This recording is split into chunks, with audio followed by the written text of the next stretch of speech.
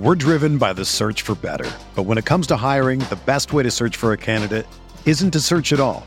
Don't search, match with Indeed.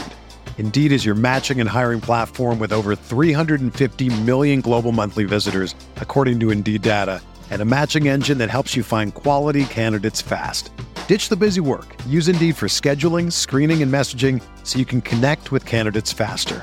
Leveraging over 140 million qualifications and preferences every day, Indeed's matching engine is constantly learning from your preferences, so the more you use Indeed, the better it gets. Join more than 3.5 million businesses worldwide that use Indeed to hire great talent fast. And listeners of this show will get a $75 sponsored job credit to get your jobs more visibility at Indeed.com/Blue Wire. Just go to Indeed.com/Blue Wire right now and support our show by saying that you heard about Indeed on this podcast. That's Indeed.com/Blue Wire. Terms and conditions apply. Need to hire? You need Indeed. Another day is here, and you're ready for it. What to wear? Check. Breakfast, lunch, and dinner? Check. Planning for what's next and how to save for it? That's where Bank of America can help. For your financial to-dos, Bank of America has experts ready to help get you closer to your goals. Get started at one of our local financial centers or 24/7 in our mobile banking app. Find a location near you at bankofamerica.com/talktous. What would you like the power to do? Mobile banking requires downloading the app and is only available for select devices. Message and data rates may apply. Bank of America N.A., member FDIC.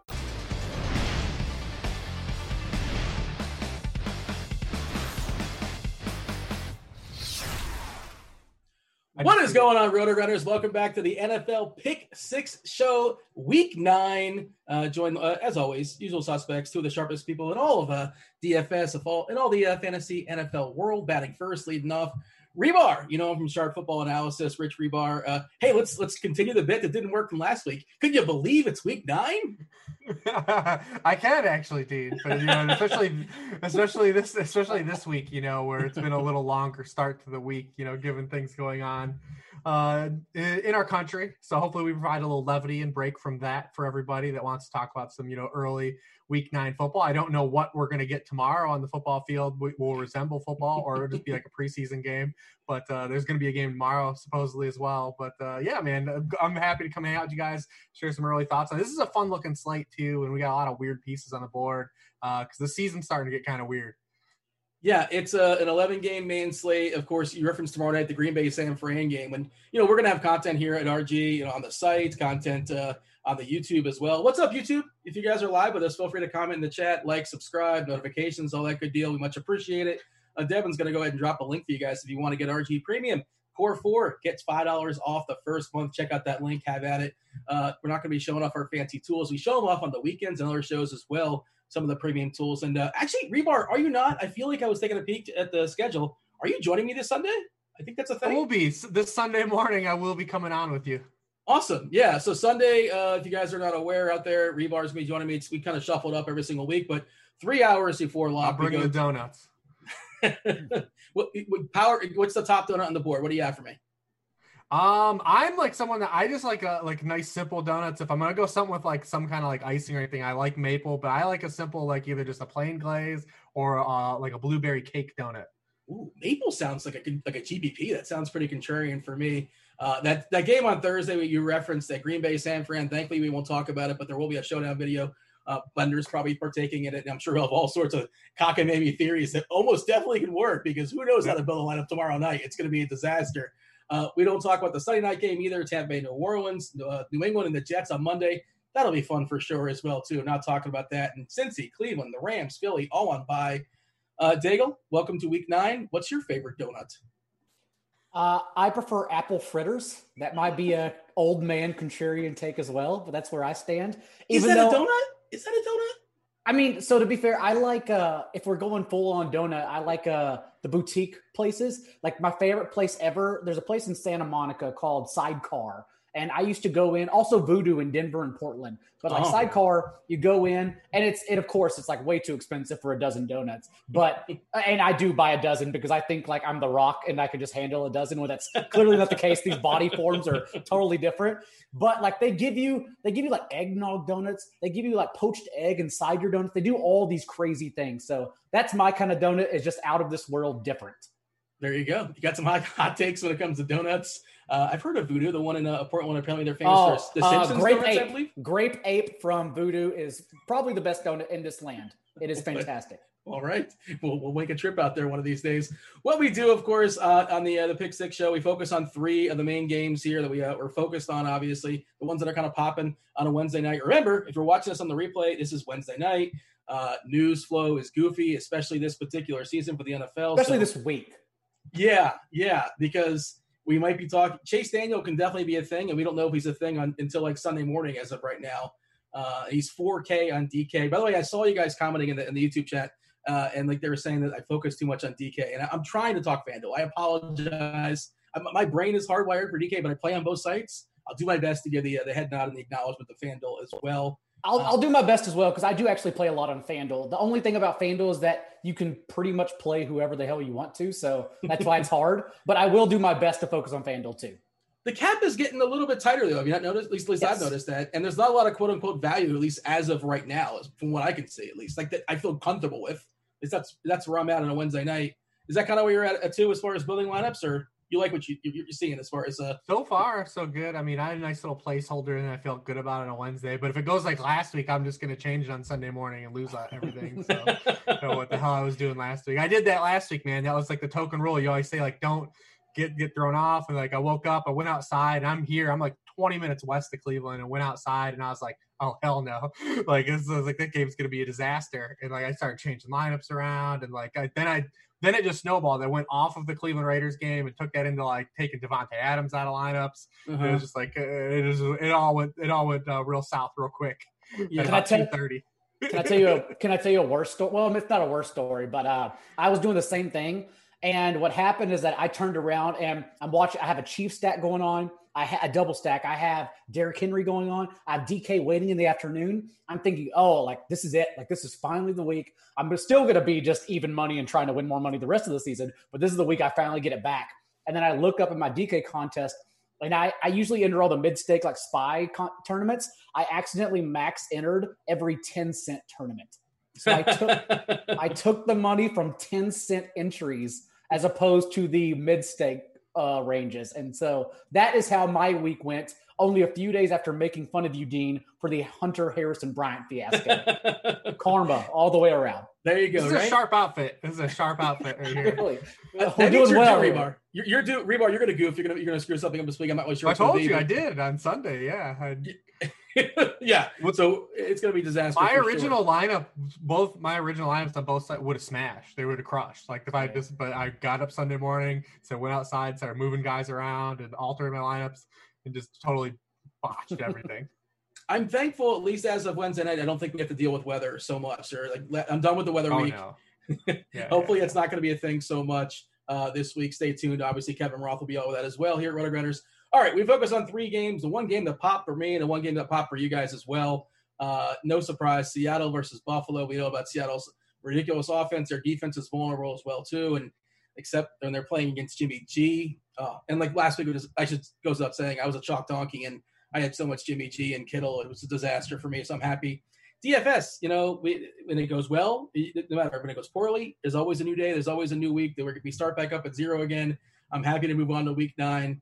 Daigle, set the stakes here as far as Seattle and Buffalo, because this feels like just the most beautiful game. I wish it was in a dome. It's in Buffalo, but it appears like the Buffalo weather is going to be okay, relatively speaking, considering it's Buffalo.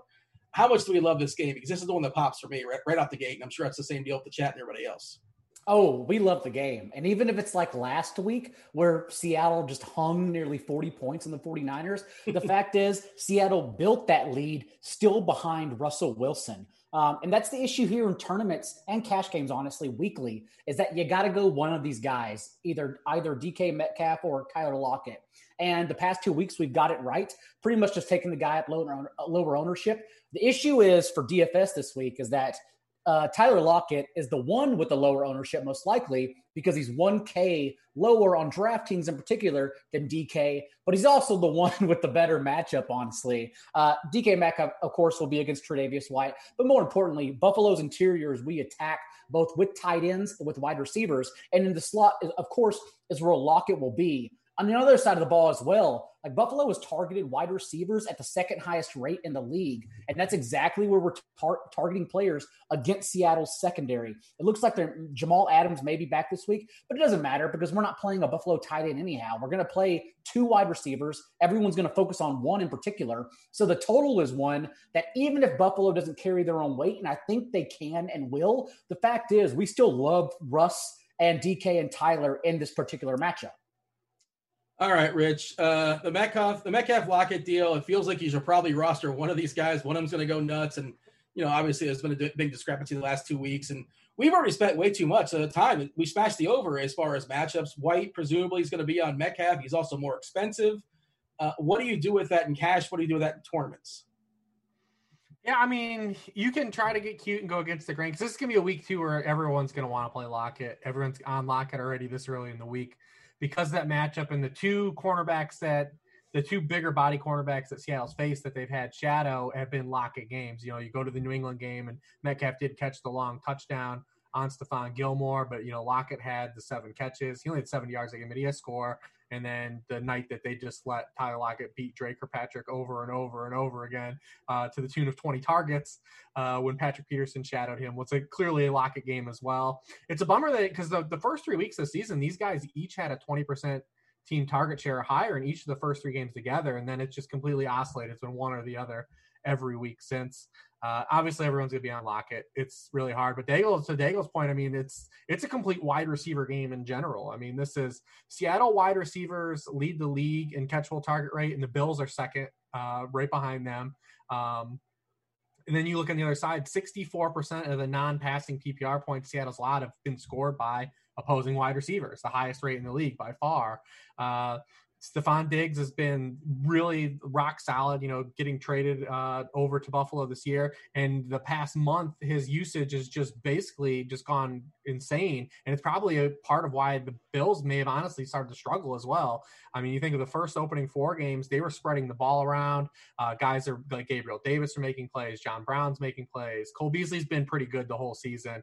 But then the last month, Stephon Diggs has gone from a 24% team target share the first 4 weeks to 35% the past 4 weeks. 42% of the team air yards the past month, as opposed to 34% prior. They're just jamming him targets. It's basically what their offense has kind of devolved into. They were a team throwing a lot on first down. They were running a lot of jet motion. They were running a lot of play action. All that's kind of come down the past month. And Diggs has been fine. They're jamming him targets, but the rest of the offense has kind of struggled. It's a good get right spot for, I think, these guys, all these guys, these ancillary pieces. John Brown especially is intriguing. If I can talk you into a guy that's had 5 catches for 63 yards since week 2, I'm going to try to do it. I mean, so last week he came back. He's been kind of in and out of the lineup, but he ran a pass rate on 96% of the team dropbacks. We know that Seattle has already allowed 17 different wide receivers, 17 to post double-digit PPR points in a game this season. He is dirt cheap on both sites. We know he's got some big playability as well. This could be a game where you run with just Diggs, your favorite Bills receiver of choice, because also Seattle's been really bad against slot receivers as well. So you can play Diggs, Brown, and Beasley together. You can play him with Josh Allen. You can play him with Russ. You can come back with just Lockett. I mean, that's pretty much going to be the bread and butter combo here of how you're trying to bring this back, because all the other guys are really you're just getting cute with. David Moore hasn't had more than 3 catches or 3 targets in any game this season. He's always a fun guy you like to look at, but that's it. Gabriel Davis is getting no burn now, and Will Dissly has closed the gap on Greg Olsen now. So it's really we're really highlighting those core guys, and they're at the receiver position. I said I was going to mention a lot of FanDuel, but I'm about to mention DraftKings again, if only because Dissly is actually priced only $2,700, whereas Greg Olsen is popping as the better value at $3,100. But Dissly closed the gap last week, and the past 2 weeks, Seattle has run the most plays in the league out of 12 personnel. So we can actually expect Dissly to be on the field against a defense that's allowed the 4th most fantasy points to opposing tight ends. And again, from the slot in line, that's where they continue to struggle. Matt Milano just being terrible this year and covering tight ends, probably because he's just banged up every single week. So I do kind of like sneaking in Dissly, to be honest, but Dissly and John Brown are like my favorite ancillary pivots or just cheap options in general in this entire slate. You think Beasley is safer than Brown and Brown is more upside? Is that fair to say? Yeah. Beasley's safer, yes, but his best games have come while John Brown was pretty much banged up. Even in that game, he returned and played 94% of the snaps 3 weeks ago. And he dropped a few balls. He dropped a touchdown in the back of the end zone. Like that's when Beasley has seceded. So it definitely can happen, but I'm still higher personally for tournaments on John Brown than Beasley. It's Wednesday night here, Rebar, but what are we expecting? What do you expect and how do you react as far as the Seattle backfield with Carson, a homer, of course, DJ Dallas had a big game last week. I don't think it's going to be his backfield once again, but we'll see on Sunday. You have early thoughts? Early word was that Carlos Hyde looks to be more doubtful. Homer is going to play again and probably maybe potentially even have an extended role. Not sure. I mean, DJ Dallas was essentially, David Montgomery last week. He ran a pass route on 77% of team dropbacks. We just seen like you don't have to be efficient if you have an in line to the touches that matter, running pass routes and getting goal line carries. Because if you fall into the end zone twice, you're there. So I mean that's what we'll have to wait and see, early in the week to see if like maybe Carson tries to go. This team never seemingly wants to rule Carson out until it's like the last minute in the 11th hour. Granted, they play at 1 this week. We won't have to wait until the late swap, like we had to take advantage of last week. Yeah. And I did late swap to him too. It just didn't matter because my lineups were still just too bad. Yeah, I was demoralized too, and I don't think I could salvage. I was thinking about it, and I had some Coleman as well at 4K, and I was trying to decide which one to play, and I don't think it mattered. I was like, yeah, I'm too far buried. Doesn't make a difference. I had Coleman as well, and he did lead the team in carries for that drive and a half, but then he got banged up again, so it didn't matter at all. Moss and Singletary, it feels like Moss is creeping up a little bit. He did fall into the end zone twice last week. He actually played pretty well, too, it's worth saying. Both of them, I think, got 14 carries, if I'm not mistaken, in a game that they beat New England in. Are the prices cheap enough here, Daigle, to consider either one? I mean, the only issue is that Josh Allen is still this team's red zone back or goal line back, of course. Even the past 2 weeks, let's say, 2 carries inside the 10-yard line. He had a touchdown from there, so Zach Moss's line could have been higher. I just don't, since it's still a timeshare, Zach Moss is clearly the lead in this backfield now, but still Devin Singletary is involved between the 20s enough to where I think it takes away from Moss's floor, really. And so I would just take a chance on Josh Allen, perhaps double stacking him instead and getting away from the running backs altogether, since Moss's value, in my opinion, does come down to running inside the 10-yard line over Josh Allen.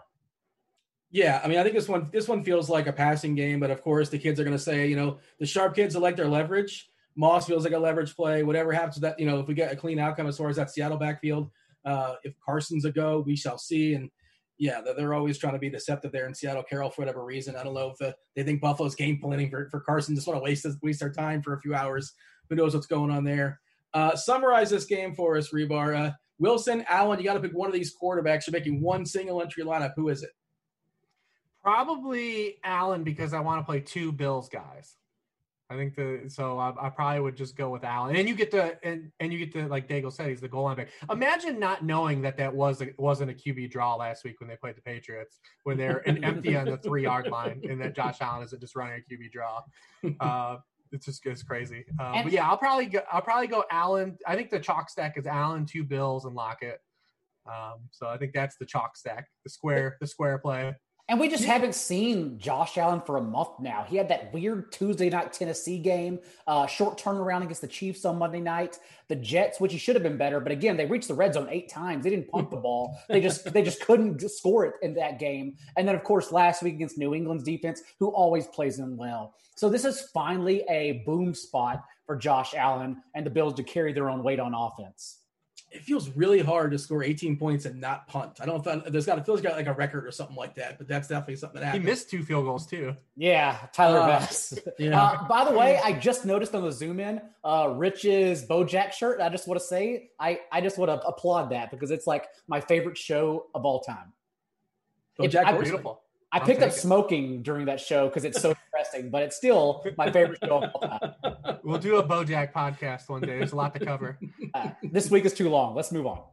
The next game we'll talk about, the Kansas City Chiefs, again, they had like a 34-35 team total. They definitely met that last week. Once again, 31.5 team total facing the Carolina Panthers, a 21 team total, 10-point favorite here.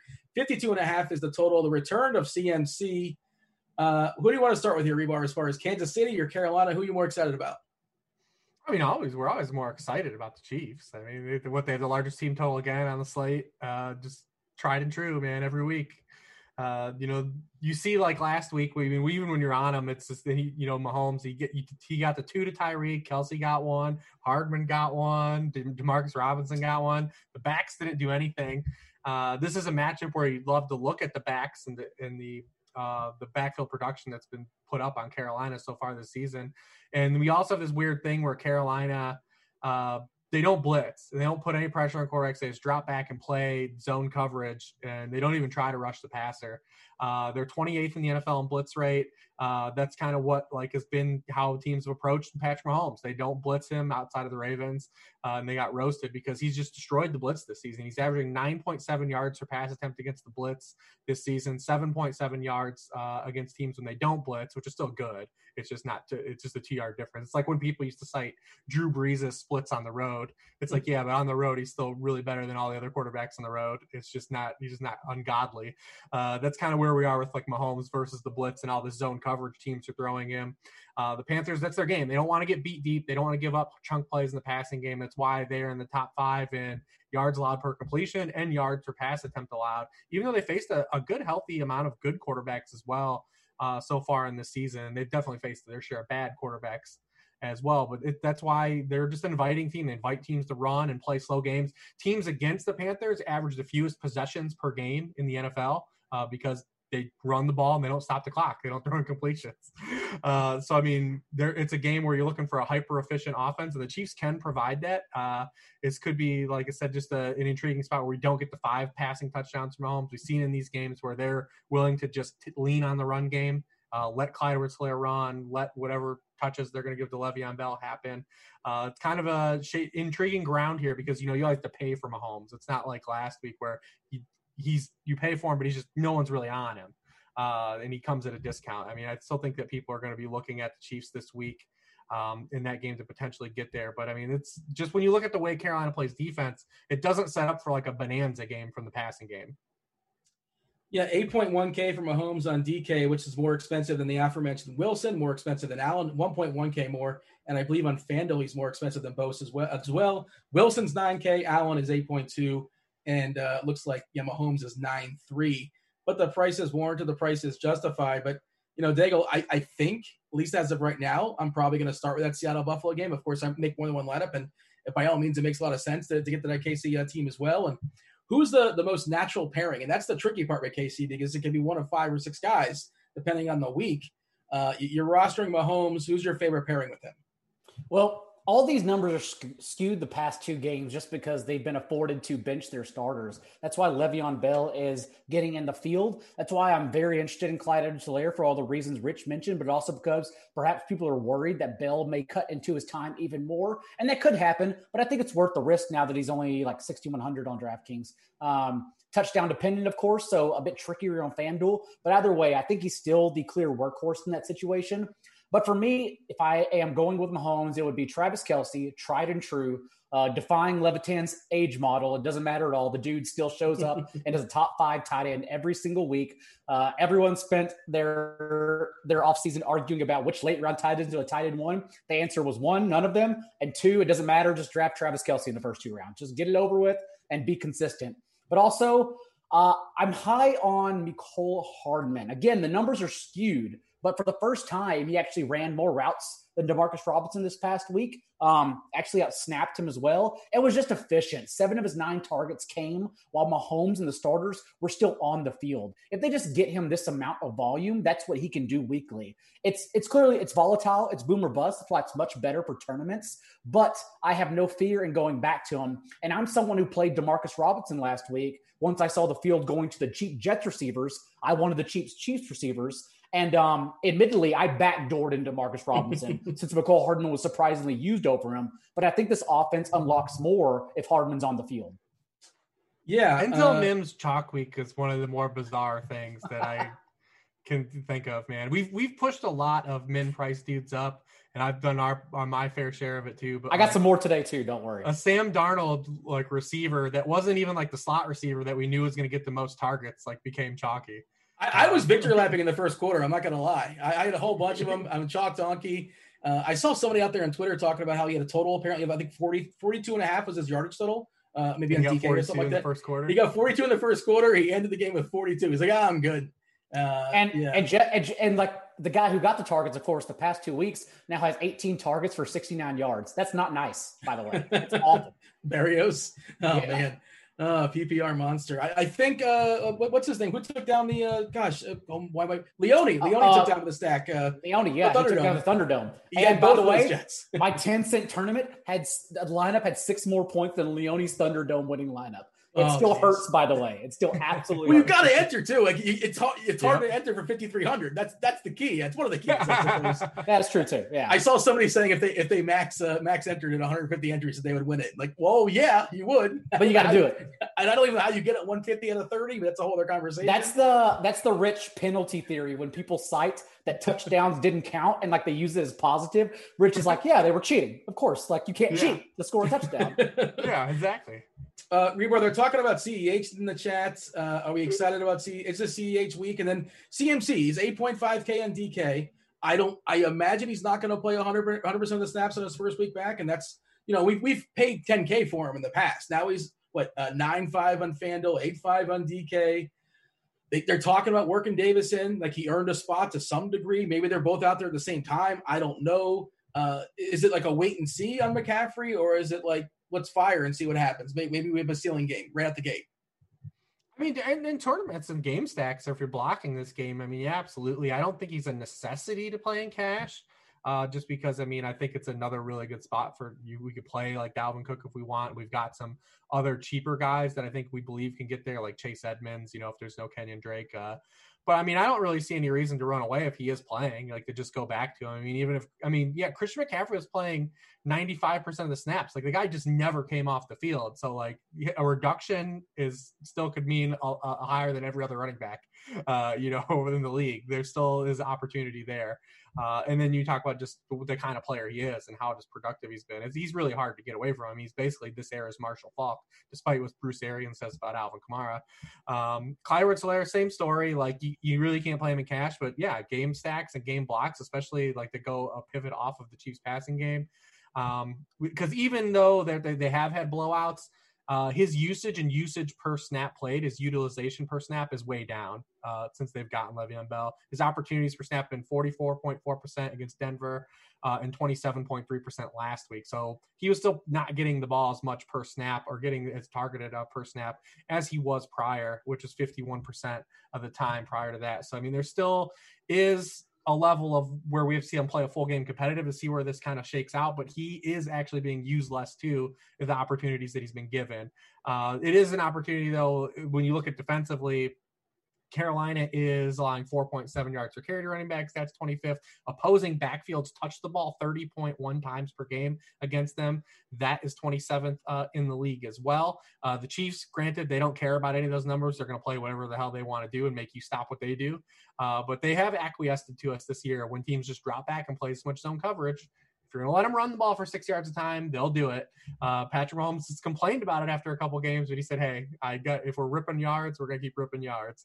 I think he's an interesting turn play. You just have to hope he gets in the box, like Daigle said. Even that Denver touchdown he scored from 11 yards out, we still have yet to see them get down to the 2-yard line and see who comes in.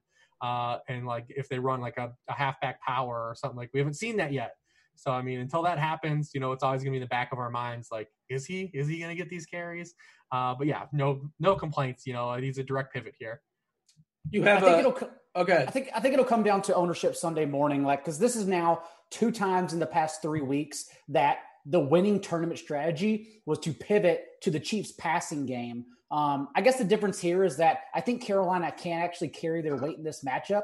And if they do, then maybe the Chiefs do keep their foot on the gas through the air. But also, like, it's going to depend, because I do really want to play Kyler Edwards-Helaire, because if that becomes the primary strategy to stack Mahomes, then I want to try something else as well, because there's a quarterback we're going to talk about soon that I really like this week a lot.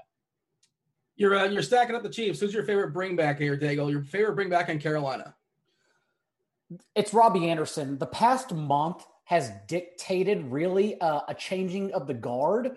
Robbie Anderson and DJ Moore are very close in that span in air yards, literally just 5 yards apart. But DJ Moore instead, unlike Robbie Anderson that first month, has 2 red zone targets compared to Anderson's zilch, and then leads the team in end zone targets as well in that span. Of course, Christian McCaffrey could return and ruin this for everyone. Maybe he's the run back here. But the fact that Robbie Anderson now has gone a full 5 games without scoring a touchdown, whereas DJ Moore has 3 in the past month, like, I'm just trying to find the positive regression person who they're still using like their number one receiver in both deep shots and intermediate level of the field. And I would go Robbie Anderson personally. How about Robbie Anderson turning into last year's DJ Moore? Yeah. That's what's happened. Is that your answer as well, Bo? Is Anderson your answer as well, Rebar, as far as your favorite bring back in Carolina? I mean, they're both kind of the Spider-Man meme. Everyone kind of wants to pick one, or everyone kind of wants to pick one or the other guy. The answer to these guys is both, man. Their usage is almost identical. The one difference, as Daigle said, is that DJ Moore has 5 end zone targets this season. He's kind of the guy getting the actual plays called for him when they get to the box. To try to put it in the paint. I mean, the Chiefs are excellent against wide receivers, and they have been the last 3 years running. But, I mean, this is what Carolina does. Like, the ball's going to go to these 2 players. I'm curious with McCaffrey back if they take McCaffrey off the field inside the 10 and give Curtis Samuel a carry with McCaffrey back in the fold. You can pull that stuff with Mike Davis. Let's see if Christian McCaffrey allows that. Do we expect that? We don't expect that, do we? It's happened 2 weeks in a row.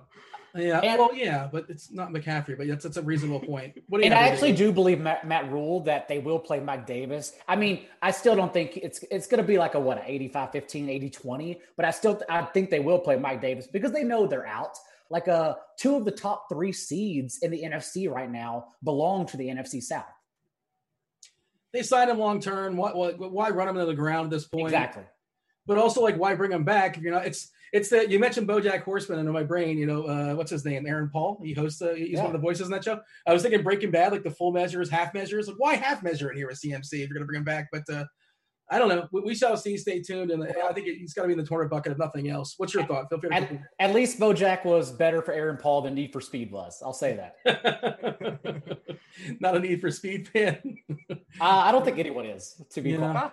Well, keep cashing them checks, Aaron Paul. Great actor. But probably a poor movie choice there. We got anything else here, Rebar, Daigle? We're moving on. No, last season of Westworld was awful too. Yeah, that's true too. I'll quickly. It's not really a case to play Teddy Bridgewater, but he's not a bad option, honestly. To be fair, I'm not going to have him, but again, I'll defend it just because the Chiefs have not been tested in the past month, ever since really they played the Raiders, and the Raiders hung 40 on them in a win against them. But ever since then, their stats have been padded because they got Josh Allen in that short week we mentioned earlier, and then Drew Lock, and then the Jets this past week. And so at least the Panthers are averaging the 5th most yards per drive. They're an efficient offense with who could be getting back Christian McCaffrey now. So there's reason to believe that the Panthers will answer and respond against the Chiefs defense at least. I think we're moving on. You mentioned the Raiders. It's a good segue to our next game, our third of the 3 games. And, of course, we're going to break it down position by position. Some players that we have not talked about that are in different games. There's 11 games in the slate, focusing on 3. We'll branch out and talk about the other 8. Raiders, Chargers, 26.5 total for the Chargers, 25.5 for the Raiders. It's high and it's tight. 52 game total here. 52 as far as the number. Hey, man, I feel like we're talking about Herbert every single week. And every single week it's like, wow, this guy is really, really impressive. And look, I'm not a draft guy. I'm not a college guy. But a lot of people are just crapping all over the Chargers, like saying this is a terrible pick. And who is this guy? And he was bad in college. But he looks legit to me. He looks awesome so far. And this is a pristine matchup as well. We talk about some quarterbacks that we like a good bit. And well, you kind of referenced it there, Daigle, that there's a quarterback coming up in a game that you were going to talk about. And maybe you like Carr a little bit, but I feel like you were referencing Herbert, you know? It's our God. It's Justin Herbert. I mean, Man, this guy, I love watching him. First of all, I hope people are off the Raiders in general because of the weather last week, and they don't understand how good the Raiders offense is. I'll let Reeves talk about that. But for the Chargers, okay, well, also they're going to be in LA, so no weather concerns. Also, since this has become a around the world food podcast, I'll tell you, Oscar's Tacos and the grilled cheese truck, the best you can find in San Diego. So if you're in the area and you're wearing a mask, please go check those two places out. But for all the reasons that we liked Baker Mayfield last week, it's the same thing here, except with a consistent, much better quarterback averaging the 5th most fantasy points per game at his position. The Raiders are still getting pressure at the 23rd highest rate or lowest rate, second to last in sack rate. And now the Chargers, since their bye, I have a lot of issues still with Anthony Lynn. I still think he's doing a poor job. But the fact is, in the first half, the past 2 weeks, this offense is averaging the 5th highest pass play rate as opposed to running the ball, what they were doing in the first 7 games of this season before their bye. So now with Justin Herbert, they understand what they have. They're just more efficient throwing the ball. He flips field position with a single flick of his wrist. And so, yes, in this spot against the Raiders defense, we like to attack for all the reasons I mentioned. I'm all over Justin Herbert double stack here. All right, Reba, are you on board? Yeah, absolutely. I mean, this game is, it's the same reason why we were circling the Raiders last week. And then, the Cleveland weather kind of got in the way. It was real. They're good. The Raiders are a legit good offense. And I don't know if anyone realized that they're 6th in the NFL in EPA on offense. They've scored on 55% of their drives, which is the highest rate in the league. They score on a higher rate in their drives than the Chiefs, the Saints, the Bucks, and these other good offenses. I think of. They score more per possession, and then on defense, they're allowing 3.1 points per drive, which is the highest rate in the league. So they don't play any defense either. They're exactly what we want. They're just, everyone just has this, obviously the stigma of Derek Carr, and he's not an exciting quarterback, and he's not sexy, and he's boring, and he gives terrible post-game interviews, and no one likes him. But the offense is good, it's efficient, and they just don't have household names like guys we glom onto. Josh Jacobs is like an extension of Derrick Henry, and you're just getting used somewhat more in the passing game, but still not even in the context of being like a guy that is you play for getting receiving points. And they've got Darren Waller, who's a nice, really good, solid player, and probably now the second best tight end for the remainder of the season, outside of Travis Kelce. But outside of that, they don't have like anybody like we're super excited to play always. They never kind of make it, but they play in these high scoring games. They've played a bunch of good defenses that they've hung with. So I don't really expect that. And then the Chargers defense, that just gave up a backdoor 30 points to Drew Lock. I'm not willing to qualify as a good defense in that context. So it could be a really fun game. And honestly, the Chargers, for as much as we talk about like the Seahawks always playing weird games, like the Chargers are starting to be that other team too. Like all their games are just weird as hell now. Even when they played the Jaguars 2 weeks ago, like we're getting Jaguars block punts for touchdowns, and like all their games are shooting out. They're not playing normal ones ever either. So all these have Chargers they played games the Falcons yet? Like who would win in a Chargers Falcons game? Because it would be nobody. Like a tie. They do play though this year. I'm looking forward to that. Hopefully Calvin's healthy, because that's going to be the ultimate shootout, and it's going to come down to a last failed possession. Yeah, they do play, but yeah, it's hard to get away from. It's easily, you look at Keenan Allen. This show has a long history with Mike Williams, so I'm not going to talk about him. Seemingly the only guy that cannot get off with Justin Herbert is Hunter Henry, even though he's running a pass route at 80% of the dropbacks. Like he's had 39 yards or fewer and 4 catches or fewer in each of his past 4 games, although everyone else is like seemingly just going off and doing things with Herbert. So maybe we'll get some maybe we'll have the Hunter Henry breakout game for all the people that have been chasing it the past month. But yeah, this game looks like a lot of fun. On the other side, Henry Ruggs' usage is way up. The past 3 games, he's run a pass route on 63%, dropped 70%, and then 90% last week. Should have had a touchdown last week, only got 1 foot down. I hope people are off of Aguilar because the game didn't help, just wasn't going to do him any favors. He was averaging 20 yards per catch. They didn't throw the ball downfield at all. The one thing I will say about Aguilar that you do have to monitor is that Brian Edwards did practice last week, and so monitor if he's going to practice again into this week, and if he is back, just to be another guy that can kind of get reps and kind of make this thing spread out a little bit more. Agholor only ran a route on 24% of team dropbacks when Edwards was active. But I think he's earned a role still too, so we'll have to see. So that might just throw it off a little bit. But yeah, I hope everyone is off the Raiders because they're a better offense than people think. And then, last week's weather game probably makes them not want to go back when people were talking them up last week. Limited participant Wednesday night for Edwards, Wednesday afternoon, I suppose, as far as practicing. And yeah, keep an eye on that.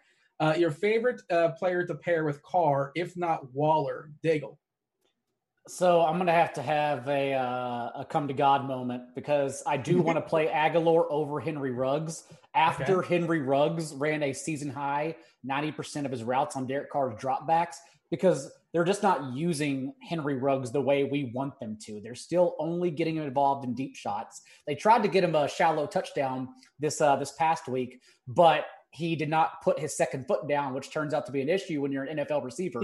So it did not happen. So I prefer Agholor because everyone's going to be off him, but his usage did not change. Again, it does come down to Bryan Edwards. And then I'll also follow the tea leaves to see if they would even play Bryan Edwards if he's active. But yes, right now on a Wednesday, I like Agholor a whole lot. It's actually the first receiver. This game and Agholor was like the first things I thought of the moment I saw the slate. I was like, yes, Justin Herbert double stack. We run this back with Agholor, who everyone hates, and let's see what happens. Yeah, I know you guys were big on this game last week, and we're kind of running back to the same sort of thought process. And again, there was some goofy weather out there that, we're just throwing it out. And we're thinking that this is the week to do it as far as Agholor. Even Ruggs, I think, has a shot to get loose as well, too. As far as the running backs, Jackson, Kelly, or neither? Anybody have a take here? I mean, Troymaine Pope. Or Troymaine Pope, yeah. So I was listening to my roommate Evan Silva's AFC review podcast, and he actually still on the ground like he's 14 years old still, DM'd a bunch of Chargers writers, and apparently that was just a hot hand situation. The way I perceive that, though, is that Troymaine Pope was the hot hand, and yet Justin Jackson still outtouched him 20-15 and ran as many routes as Pope did. So that would make me higher on Justin Jackson still and just getting away from Pope and Josh Kelly altogether. Yeah. Rich, who's your favorite amongst these three? I'm not sure if it's worth figuring out. One of them's probably going to get there. I don't know who it's going to be, though. Well, I mean, the last 3 games with no Austin Eckler, there's been one back that's led the team in yardage every game. It was Justin Jackson. Yeah. All right. So we like Jackson?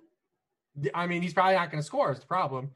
Because they will put in Josh Kelly in the 10-yard line. That's the he's not going to score a touchdown. It's a problem. But he's easily the best bet to lead the team, though, in yardage. He's been the most efficient back, and he's done it every week since Eckler's been out. It's just, yeah, you're probably not going to get a touchdown.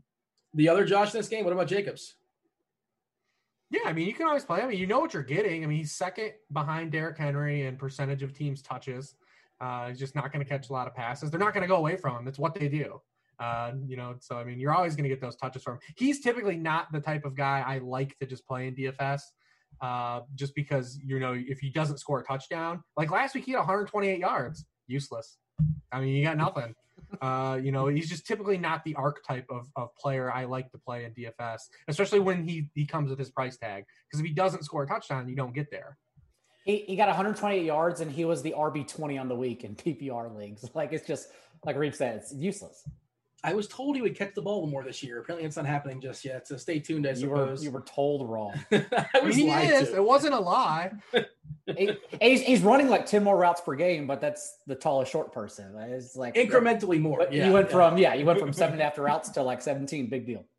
Other quarterbacks we like this week, I think we have to definitely focus on that Detroit game as far as what's going on, especially from a salary perspective. Chase Daniel, if he gets to start, he's $6K on FanDuel, which I guess is a little less interesting than – I mean, that's playable, kind of opens things up for sure, but he's $4K on DK, which a playable quarterback at $4K on DK. And again, this is Wednesday night. We don't know what's going to happen on Sunday. I just saw a tweet by Schefter earlier today that's saying there's a chance that Stafford might get cleared. He's currently on a COVID list. If Chase Edmonds is 4K on DK, that can really open some things up. Who wants to hype up Chase Daniel? Not everybody at once. Anybody? So I'm a FanDuel guy, fake FanDuel guy. Okay. Don't play Chase Daniel. How about that? Because at that site, you are allowed to do too much. Even with Dalvin Cook at 9,300, you can still easily fit him in. We have a ton of receiver values we will discuss. This week is not the week on FanDuel, at least, to get cute with Daniel. Rebar, you have a thought at 4K on DK here? It's Wednesday night, whatever. We'll figure it out when we get there if we need to get there, but who knows? Yeah, I would hate to waste a bunch of effort and then, have it not, on Wednesday and then not have You're not going to use much effort on Chase Daniel. Let's spend effort on Jake Luton. I'm told that's a person. Yeah, I mean, Jake Luton is a thing. I've seen a lot of people want to stream the Texans defense. I mean, I think that's kind of Jake Luton. The one thing he did not do in college was throw interceptions. So, I mean, that could mean nothing. Could mean nothing here. But he did not turn the ball over a lot in college. That's the only thing he did well. So be curious to see what happens. I had 4 defenses written in the Roto waiver wire column on Tuesday. And then I got mentions saying, hey, Texans not here. Did you miss them? And I was like, nope, I didn't miss them. They're still the Texans. Like, it doesn't matter. You're not going to play them. Was Washington in that column? Washington's number 1. Anyone against Daniel Jones, I just assume they're they're like in the industry. They're ranked like number 2, I think, outside of Steelers this week. Yeah. So it's like they're not sneaking up on anyone. The Steelers, the highest price ever on DK. I know we don't talk about a defense here, but they're like 4.9 or something like that. They're 5K on FanDuel, but they're going to be facing not DiNucci, not Gilbert, or maybe Gilbert or some guy named Cooper. I mean, Daigle probably has Garrett Gilbert takes. I mean, the AAF passing leader. He was part of the championship team that should have been crowned the Orlando Apollos. Oh, well. He was like far and away the best quarterback in that league. Having said that, it's actually worse that Cooper Rush or Garrett Gilbert would be under center because at least DiNucci was running away, whereas these guys are just pocket sloths. Like they're statues. They stand in the middle, and we know this offensive line is one of the worst in the leagues now. I'm terrified for this team. I am absolutely terrified. Yeah, I know they have that streak in Pittsburgh where they get a sack every game, they get a turnover every game. I feel pretty confident they're going to get one of those, at least one of those in this game. I can't say that I'm going to play Steelers just yet. I have to play around with more lineups, but right now I wouldn't fault anybody on a Wednesday. Like it's like adding another running back, honestly, because their floor is so safe. Over under 5.5 sacks for Pittsburgh. Over. Okay. That's yeah. All right. We don't really talk on the defense, but I guess it's worth acknowledging. Other quarterbacks we like this week, Rebar. For me, I think you got to talk about, let's pick on Jacksonville. Hopefully Jacksonville can kind of stick close and that Houston defense is vulnerable. I don't know what Luton is. Maybe you can keep it close, get Watson to throw the ball and keep on running it as well. Deshaun is kind of jumping for me as a potential option outside of the quarterbacks we already talked about. Talk about Watson if you like it, if you're intrigued. Anybody else off the board? Yeah, well, I mean, Watson's easy. I mean, he's been playing really well the last month. I mean, over 9 yards surpassed him to his last 5 games. We love him. We love that they didn't trade Will Fuller for Will Fuller's sake and Deshaun Watson's sake. Love that. I think Lamar Jackson. Now, I tried to talk you out of Lamar Jackson last week. Yeah. Now I'm back in this week because this is Lamar Jackson's second game ever on turf.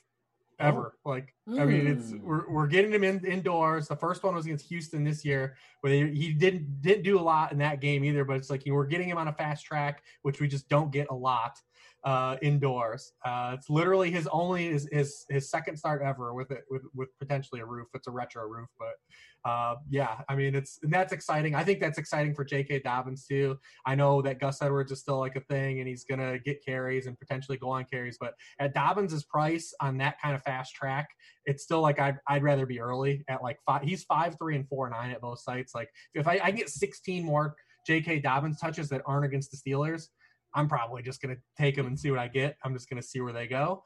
I kind of like the Ravens, offense in a bounce back. We've got Marquise Brown in a real squeaky wheel situation, sending tweets. And then Jackson just basically came out today and said, I have to do better at getting the football. The squeaky wheel narrative has been kind of playing out. Marvin Jones had 2 touchdowns last week on the squeaky wheel narrative. So we're going to ride it. I do think the Ravens bounce back, fast track. They had a chance to score a lot more points last week than what they did on the Steelers defense. A couple turnovers, in Pittsburgh territory. But they moved the ball really well against that Steelers defense. They just lost the ball at impromptu times. And I don't know if that will happen this week against the Colts. Colts are a good defense, but they are not the Steelers in my mind. So I do like going to the Ravens again this week, even though they have caused us so much heartache so far. You did your best as far as talking about Lamar last week. It didn't work. Like I've been martingaling him since week 1, and I'm still waiting for that, upside he flashed, last year. And I think it's still there. I think he can still run for 100 and a touchdown and throw a couple as well too. And like you said, I like him. The thing is, he's clearly not hurt. Like we were worried about, like the last 2 games he's run a ton. We're waiting for that ceiling to pop again. What do you have for Diego? Any other quarterbacks that are worth throwing out there? I mean, I guess we have to mention Kyler, if only for the rushing floor. The Dolphins defense is clearly overrated. It's Brian Flores. They know how to play Jared Goff. They have played Jared Goff historically, whether it was the Patriots or the Dolphins, very well. And that's all they did. They were under siege. They sent an extra attacker every single time, and it clearly flustered him. I do think it could also be because they're getting healthy, but also this is Kyler. We know his floor is safe. And that's why I like the Cardinals offense. I kind of like, okay, so I'm not going to play Tua, but I think the Dolphins offense will do enough in this game against the Cardinals, which makes me intrigued in running Kyler, because I think everyone's just down on Tua, thinking that perhaps the Cardinals will run away with this game. But either way, like I still have trust in Tua in his second game. That's not a lot to say. Yeah, it's only a 4-point line, and it's hard to say if Tua was good or bad. They didn't really ask him to do anything that first game. And it was Aaron Donald and Jalen Ramsey. Like it's tough for a rookie to get thrown in that situation. Yeah. And like Big Ben, in theory, he's got a great matchup against Dallas, but I mean, I don't know if they're going to show mercy or not. I don't know how Dallas keeps up with them. I suppose they can. That's theoretically possible, but they can't. It might be a James Conner game, and that's kind of a good segue, I suppose, to the running backs. Well, you also talk about Chase Evans as well, too. And, Miami defensively has been a rush funnel we've seen so far, better in the secondary as opposed to the front seven. And I think I've listened to a couple podcasts so far, read some articles so far, Rebar, and everybody's excited about Chase Edmonds this week, and I like it too. He's still plenty cheap, and there's not a ton of like obvious value as of right now on Wednesday night, and I think he's in my shell lineup in my head in a cash game. For right now, Chase Edmonds, that's one of the plays, is it not? He's hard to get away from. He's the RB6 on DraftKings. He's the RB13 in pricing on FanDuel. Granted, you don't get the full PPR, but if he takes over Kenyon Drake's role, which he did last year when he was the lead back, that game against the Giants when he got his shot to be the lead back, he can handle, workload, and he did in college anyway as well. So if he can get close to the 18 touches that per game that Drake had with his receiving acumen in a good spot against like you said, a rush funnel defense as a home favorite, he's checking a lot of boxes. And then you said when you get him as an even cheaper on FanDuel at the RB13 pricing, is that this guy, he's actually, I believe he's cheaper on just raw pricing. He's cheaper on FanDuel than DK actually. Maybe I have it just off by $100. I think it's a $100 difference, but whatever. I digress. Miami's bad against the run. He's easy to play. The other guys behind him haven't played hardly at all this season, so I doubt that they get like Benjamin and what's the other guy's name? Jonathan Ward. Jonathan Ward. Jonathan Ward. So I mean, he's really hard to get away from. Like I said, especially at that pricing, he's on the board. You kind of mentioned Connor. I think Connor's just an easy smash here. The last time the Steelers were like heavy-handed, cruising through a game was the Browns game, and they threw 22 passes. And then, Ben's, whole thing, like they can probably get there and he can, get some passing touchdowns, but I don't think this is a heavy pass attempt game for the Steelers. And we've just been playing any running back we can against the Cowboys at this point. I mean, 44.4% of the offensive yardage gained against the Dallas Cowboys this season has come via rushing. It's the highest rate in the NFL. They're allowing 19.9 rushing points per game to opposing running backs. That's 31st in the league.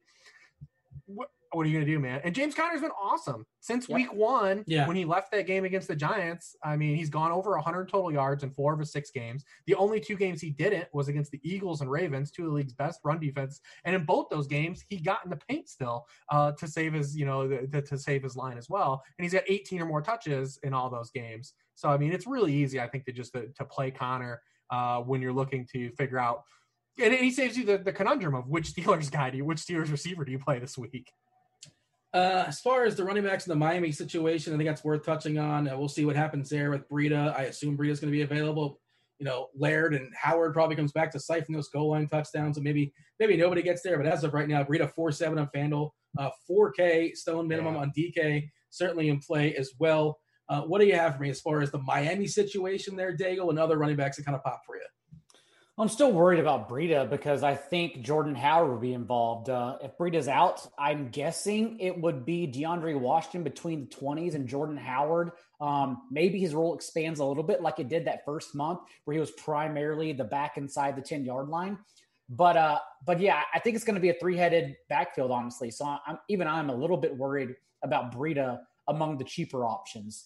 Of course, Dalvin Cook. Like I know his price is high, but even without Stafford, and I think Stafford plays, by the way, but even without Stafford, it was kind of shaping up to be an absolute smash spot. I was hoping people would get too cute and do the thing where like they're trying to find leverage off of Cook. So they play Kirk Cousins with like Justin Jefferson and Adam Thielen. But the Lions organization, we know Matt Patricia builds a 22-man unit and they forget about the other guys going down to 53. And that's what's happening right now. Like it's just a bad team because they're injured. They couldn't afford to lose two guys, Trey Flowers on defense, Kenny Golladay on offense. And those are the two guys they lost. So I think it's just the Vikings big in this game, and that would be at the hands of Dalvin Cook. And as we know, that's Mike Zimmer's wet dream because he let Kirk Cousins throw 14 pass attempts last week. He doesn't care. He's just going to run Dalvin Cook all day. Dalvin Cook had 32 of the team's 35 carries. Even Alexander Mattison isn't an issue. So I'm paying up for Dalvin Cook everywhere, even on FanDuel where we talked about Derrick Henry being 9,500, but at least Dalvin Cook is using the passing game more as well. So his floor is higher at 93. And then I also like Antonio Gibson off the bye.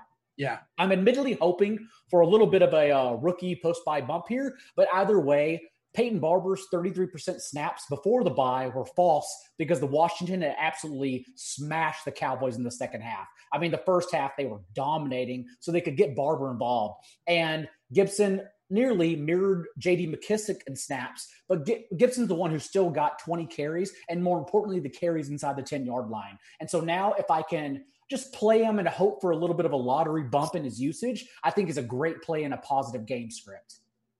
Yeah, I saw that the chat was talking about Kirk Cousins. Am I the same sort of thought process? It's like if they have their druthers, he throws the ball 15 times, and Cook and Madison just go nuts against this Detroit team. And hey, that's a good segue. You talk about Detroit with their all 22, or their 22 guys, and who's the next man up for wide receivers? Is it a Marvin stack? Quintez is back in our lives. They're pretty cheap, especially on DK. What are we doing here without Golladay out? Does anybody have any Detroit takes? Rebar, you go first. Yeah, Marvin Hall and his huge target share and air yard share last week as well. I think Hawkinson is the bump guy. Yep. I mean, you look, he had season high target share last week. He's really come on the past 2 weeks and he's getting more usage. He'd be the guy I'd look to get the bump. I think so. You even go back to the start of the season, Marv's usage, it really hasn't changed. Like nothing really changed for Marv when Golladay came back. He was still kind of getting this. He's still running a route and exercising on all those plays. Just found some targets. I mean, I'm probably not going to play any of those guys. I don't think. I mean, I'll have to see how it shakes out. I'll have to wait and see if Chase Daniel plays or not too. Obviously, if Stafford plays, that gives you a run back spot. I'm looking at a pretty gross stack. Well, the receiver isn't gross. The receiver is good, but I think the stacking potential of the game is gross. I don't know if people will get there. So I would bet on Calvin Ridley not playing in this game on Sunday. I saw a couple of the doctor folk out there basically say he really hasn't, he's low odds to play, didn't practice today. Since returning to the lineup, Julio has seen 10, 9, and 10 targets. He's been awesome in all 3 games. Denver, they're pretty good at getting opposing wide receiver ones, but again, this is an Atlanta Falcons team. Like we know what they're going to do. We know where the ball's going to go. Julio's going to get his opportunity. So if you want to get cute, if you can run a Julio, like Drew Lock, Noah Fant stack. What are you doing to me? And kind of have some fun. Jerry Jeudy played in the perimeter for the first time this season last week. He had run 75% of his routes in the slot prior to last week. Now, it could just because Tim Patrick didn't play, but they also moved KJ Hamler into the slot. Both those guys were slot players in college, and Hamler had played outside to start the year and Jeudy inside. So maybe they flip it and it stays where Jeudy and Tim Patrick are the outside perimeter wide receivers no matter what, even if Tim Patrick plays. He's pretty cheap, though, as well.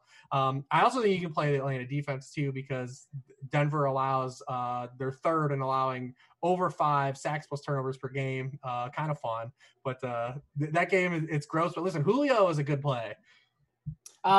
Julio also 20, 15, and 13 targets in the 3 games Calvin Ridley missed last year. It's like Julio, to me, is like not just a good play. He's like the play that you can't get away from, because he should be priced like Devontae Adams, in my opinion, without Calvin Ridley, but he's only like 7,200 on DraftKings. And on FanDuel, where touchdowns matter, of course, we're chasing him as well. If Ridley doesn't play, is there any secondary receiver you like in Atlanta that gets a bump, especially one of the cheapies, or it's just like throwing darts as far as Gage or Zacchaeus or even maybe Hunter? We already did it when Julio was out, man, and it just you might run into like a floor, but there's no upside really. There's not a lot of upside with those guys. Dago, we're up against the clock a little bit. Feel free to fire off some receivers, maybe a tight end or two that you're looking at as of Wednesday night. If you want to pivot away from the Steelers just smashing the Cowboys, Deontay Johnson's still a 30% target share in every full game he's played. And last week, it's a little overlooked. He walked out to the trainer's table with a hamstring injury, but still, I think he's the number one receiver, getting shallow targets in among them. Terry McLaurin returns from the bye with a 52% target share in his last game with Kyle Allen. I think people forgot that now that we're 14 days removed from it. He'll, of course, be shadowed by James Bradbury, but not really a matchup I'm worried about. Terry McLaurin is just #good. And then Brandon Cooks, we talked about why we like Deshaun Watson, but Brandon Cooks still leads his team in targets in the new regime with Romeo Crennel. And then I think everyone might chase Michael Pittman as the best receiver to play against the Colts, but I think it is Marcus Johnson, who's averaging 20 yards a catch, and he's a stone min on DraftKings and played 70% of the snaps whenever T.Y. Hilton just left this past game. Doesn't look like he's going to play. Also, Ashton Doolin not at practice. Doesn't look like he's going to play. So Marcus Johnson, I think, is just a better outright play than Michael Pittman. I like those names. I like a 3K stone minimum guy as well too. I got to keep an eye on. I don't like rostering players in the Colts because like nobody ever seams to shine, and it's hard to figure out who's going to be from week to week at any position. It's also different this week because we have to wait for the Ravens defense. Like they literally might have to call up all their practice squad to play linebacker, which would change the game entirely. Like we don't know just yet. So, Rebar, fire off whatever else you have on your list. If you have any tight ends, by all means, fire away as well too. And of course, chat. You guys are with us. Like, subscribe, follow these guys on. Of course, you're following them on Twitter. If you're not, tell them where your Twitter is. Tell them where to get the content at. Yeah, you got it. We covered most of the ground. I'm sure we'll have some stuff, get unearthed as the week goes on. We covered a lot of names there. Anytime we get Marcus Johnson drops to close the show, we're in a good place on a Wednesday. So, giving some people some things to think about. Finish strong. But, as usual, sharpfootballanalysis.com. Find the worksheet. Pre-snap motion podcast with Chad Scott, Sharp Angles podcast with Cleve Tay and Dan Pizzuta. Every Wednesday night, 9 Eastern, Roto Grinders Pick 6 with Dean and John Daigle. Shut it down. And on Sunday, we're going to be together on Sunday. I will be on this Sunday as well. Yeah, 10-10 on the East Coast. It's going to be good times for sure. Daigle, tell the people what you're up to. What was that you that wrote the Minshew scapegoat? Was that you on Roto World? That was me. Yeah, it was a great one. Nicely done. I know he has a hand injury, but also someone needs to get angry and point the blame at the organization. So you're all welcome. At Not J Daigle on Twitter. I will not be here Sunday morning, unfortunately, with my friends. But if I get an invite later in the year, I will gladly come on and join my boy Dean. But until then, Roto World Football Podcast, please rate, review, and subscribe. We'll be coming out with our Friday morning preview show later this week. And then I'll be back, of course, on Sunday morning for a start sit. Pretty much the only time I answer start sit, since this year is the most absolute insane thing I've ever experienced in my life. And when we get through it, we're all going to pat each other on the backs because we actually made it through it. And by the way, if you're in season long competing, like now is the best time to just grind and put your head down because you deserve it. Like it's like the bubble winner for the NBA. It's all about gratification and resilience right now. So fight through it. And it's going to be the best thing you have ever accomplished in your entire life. Even better than being bored. Don't worry. Fun show, guys. That was Daigle. That was Rebar. I was Dean. Enjoy your football this week. We're out of here. Holler.